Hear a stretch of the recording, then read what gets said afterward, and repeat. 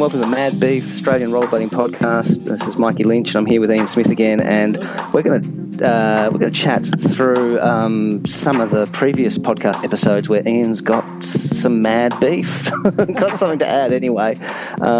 You know a lot about skating vert ramps, and you listen to me reflecting on learning how to do it, Ian. You've got some advice of your own, and I'm your Padawan. Teach me.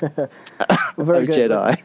The hardest thing is getting yourself out of a habit, and I know that especially being someone who's skated for so long, it's going to be really hard to get out of the habit of airing incorrectly, and lots of people do it wrong. Basically, what I would say, the best way to get your airing to be the best that it can be is to practice not airing. So, yeah, sounds silly, but not. When I was learning and when I was practicing, Sessa was my teacher for airing, we used to go down to Vertex, a skate park in sort of eastern, southern beaches of Sydney, and we would go to the vert ramp there. It's about a 12-foot wooden vert ramp. And there was a bell that was at around about 8 feet, and he could kick it. And that became my thing that I wanted to do. More than anything in this world was kicking the bell was the thing. There's a couple of skateboarders that could do it, and Sessa could do it. And so I was like, okay, how do I do this? And I'd been, rolling for quite some time. So I go, I have to learn how to air higher. And the way that I did it was to stop trying to air high and start trying to air smoothly. So it started... So this is related to that balance thing in part, is that right? Yeah. So when you're on the ramp,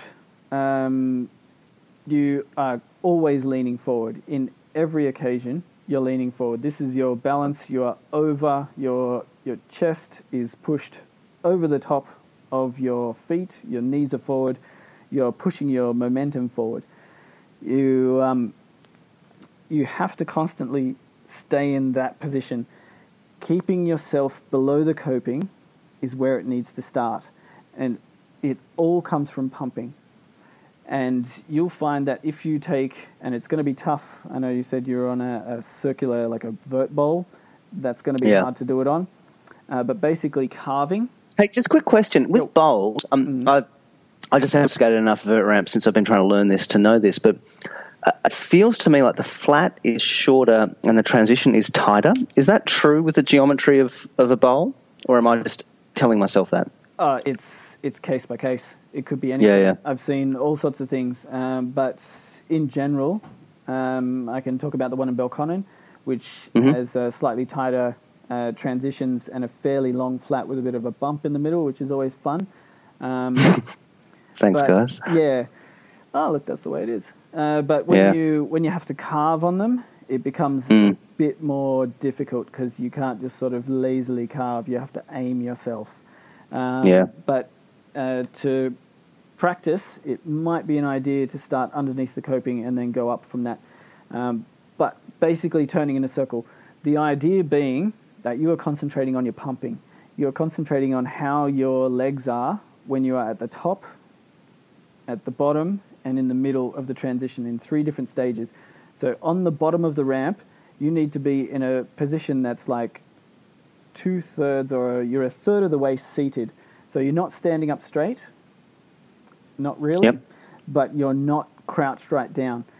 You need to be at least about a third of the way crouched. When you get to the first curve, you are pushing. You are pushing the hardest you can on that curve going up. When you get to the top, you need to be back in a 2/3 crouched position, and you need to be turning. So when you're underneath the coping, you carve. Don't go straight up and down. Keep yourself curving around in that curve, in that arc always. Coming back in, this is where you push as hard as you can, pushing down into the transition, leaning forward, pushing as hard as you can down. When you get to the flat on the middle, and you have a look at some of the top inline skaters doing the highest airs, they'll actually do a little jump. So when they get to the bottom of the curve, so they've come in from an air, they've gone down, they've done a pump. When they finish that pump, they actually leave the ground for a moment. So the bottom of the curve is actually left the ground. It's only for a moment. Then they're back on the ground and pumping again. So that is the push point when you're coming in, because that's when you know you're either going to stop airing, you're going to continue airing as high as you are, or you're going to go higher. So if you're trying to go higher, the hardest push that you do in the whole thing is the push in. Yeah, right. You have a look at people like the Yasutokos or Shane Yost. Their highest air will be the second or third air. So the first air is going to be at least 2/3 of the highest they will go. And it's all about that push in. Yep. But when they are coming out, so once you get over the coping, you're not trying to turn. You're airing straight up. The turn happens in your shoulders. And it doesn't necessarily have to be started anywhere in particular. You start thinking like late turns, that sort of stuff. You imagine one of the big areas, they're doing 8 feet of air. If they started turning when they left the coping, they're going to be spinning when they start getting up to that sort of height. So the actual air is not about the turn. The air is going straight up. You're always aiming straight up when you leave the coping. Make sure that you leave with both feet. You're not jumping off one foot. You're not necessarily doing a jump at all. Some ramps are different, but most of the time, especially with a vert ramp, you're aiming to leave an inch or so below the coping. Try not to hit it because it'll throw you off, and try to land an inch or so below. That's great. Yeah, look, I mean, I feel like that's the. I mean, as I look at the videos when I was first learning, I was so scared going in that I'd be almost kind of standing up as I'm dropping in to begin with. You know what I mean? Like, and whereas I feel like now I'm at least able to get above the coping from that first drop in out the other end, because I'm actually pumping in the drop in point rather than just kind of trying not to die. So that's so that balance thing is really good. So in terms of unlearning, I'm hearing what you're saying, the crouch and that punch point going in. In terms of unlearning, what are some of the key things you think one needs to unlearn? Okay, in terms of bad. When I did it, and when I've tried to help other people to do the same sort of thing, it has been in the carving. So don't go straight up and down, because what you're aiming to do is actually be at 90 degrees when you are exactly halfway through your air.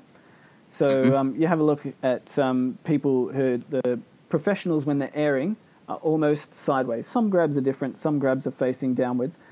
But if you're talking about people who air big, they're usually sideways, like at 90 degrees to the ramp when they're at the top. And that's all comes down to how you have your shoulders and your hips when you're exiting the ramp, and how you get to that first part of the peak. Coming into it is just hanging on. But and if there's a grab or something, it throws everything else off. But talking about airing, it really let's talk about airing. Yeah, it has to come from how you exit the ramp, and a really good way to teach yourself is hopefully you can sometime get to a vert ramp with some flat sides, but carve. So do big circles. Use almost the entire ramp, big circles, and air the whole ramp. Because you will notice straight away if you start to turn too early, or if you're starting to kick up your feet behind you, or if you're coming down too toe heavy, or if you're hitting the coping, you'll notice straight away if you're carving. Carving forces you. So carving, I'm sure everybody's heard that term before, just means turning. So a big circular arch instead of straight up and down. Doing big carves will get you out of a lot of habits. but it takes a long time. It's that basic maneuver that everybody needs to do. And look, I remember first time, and for months when I started skating vert, I was skating the bottom as hard as I can. I would go up as high as I could and then jump as high as I could and turn so my feet were facing back down into the ramp. And that is the habit that a lot of people get into and find themselves doing actually above the coping. So a lot of people will do an air and jump, and they'll be already 180 degrees when they're at the peak. And the problem with that is you'll over-rotate a lot, and you'll end up what we used to call winding down the windows. So with your arms swinging around your head, trying to stop the ship from turning. Yep. And just carving will get you out of a lot of that habit. But look, it depends how fast you can get out of it. Airing's one of those things that you can't overnight go, yeah, I'm great at this. Some people are more natural than others, but months or years of practice. Yeah, that's awesome, man. Very, very helpful. Like, I feel like it's every time I have a conversation with someone talking me through it, or everyone brings their fresh little take, that I feel like even on that level, it's one of those things. It feels quite similar to learning languages. So I've learned several languages, and it's a thing where having a break from it and coming back to it, you somehow seem to be better at it. And drinking wine seems to make you better at it. And I feel like it's a similar thing with learning skating, and particularly, I've noticed that in all sorts of different ways, like even feeling comfortable, sitting over grinds and stuff as well.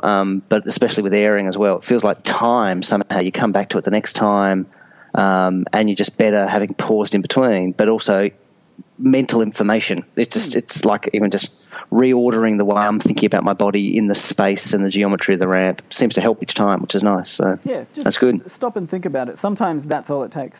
Because I know when we were young, we didn't care. We were just doing it, going as high as we could.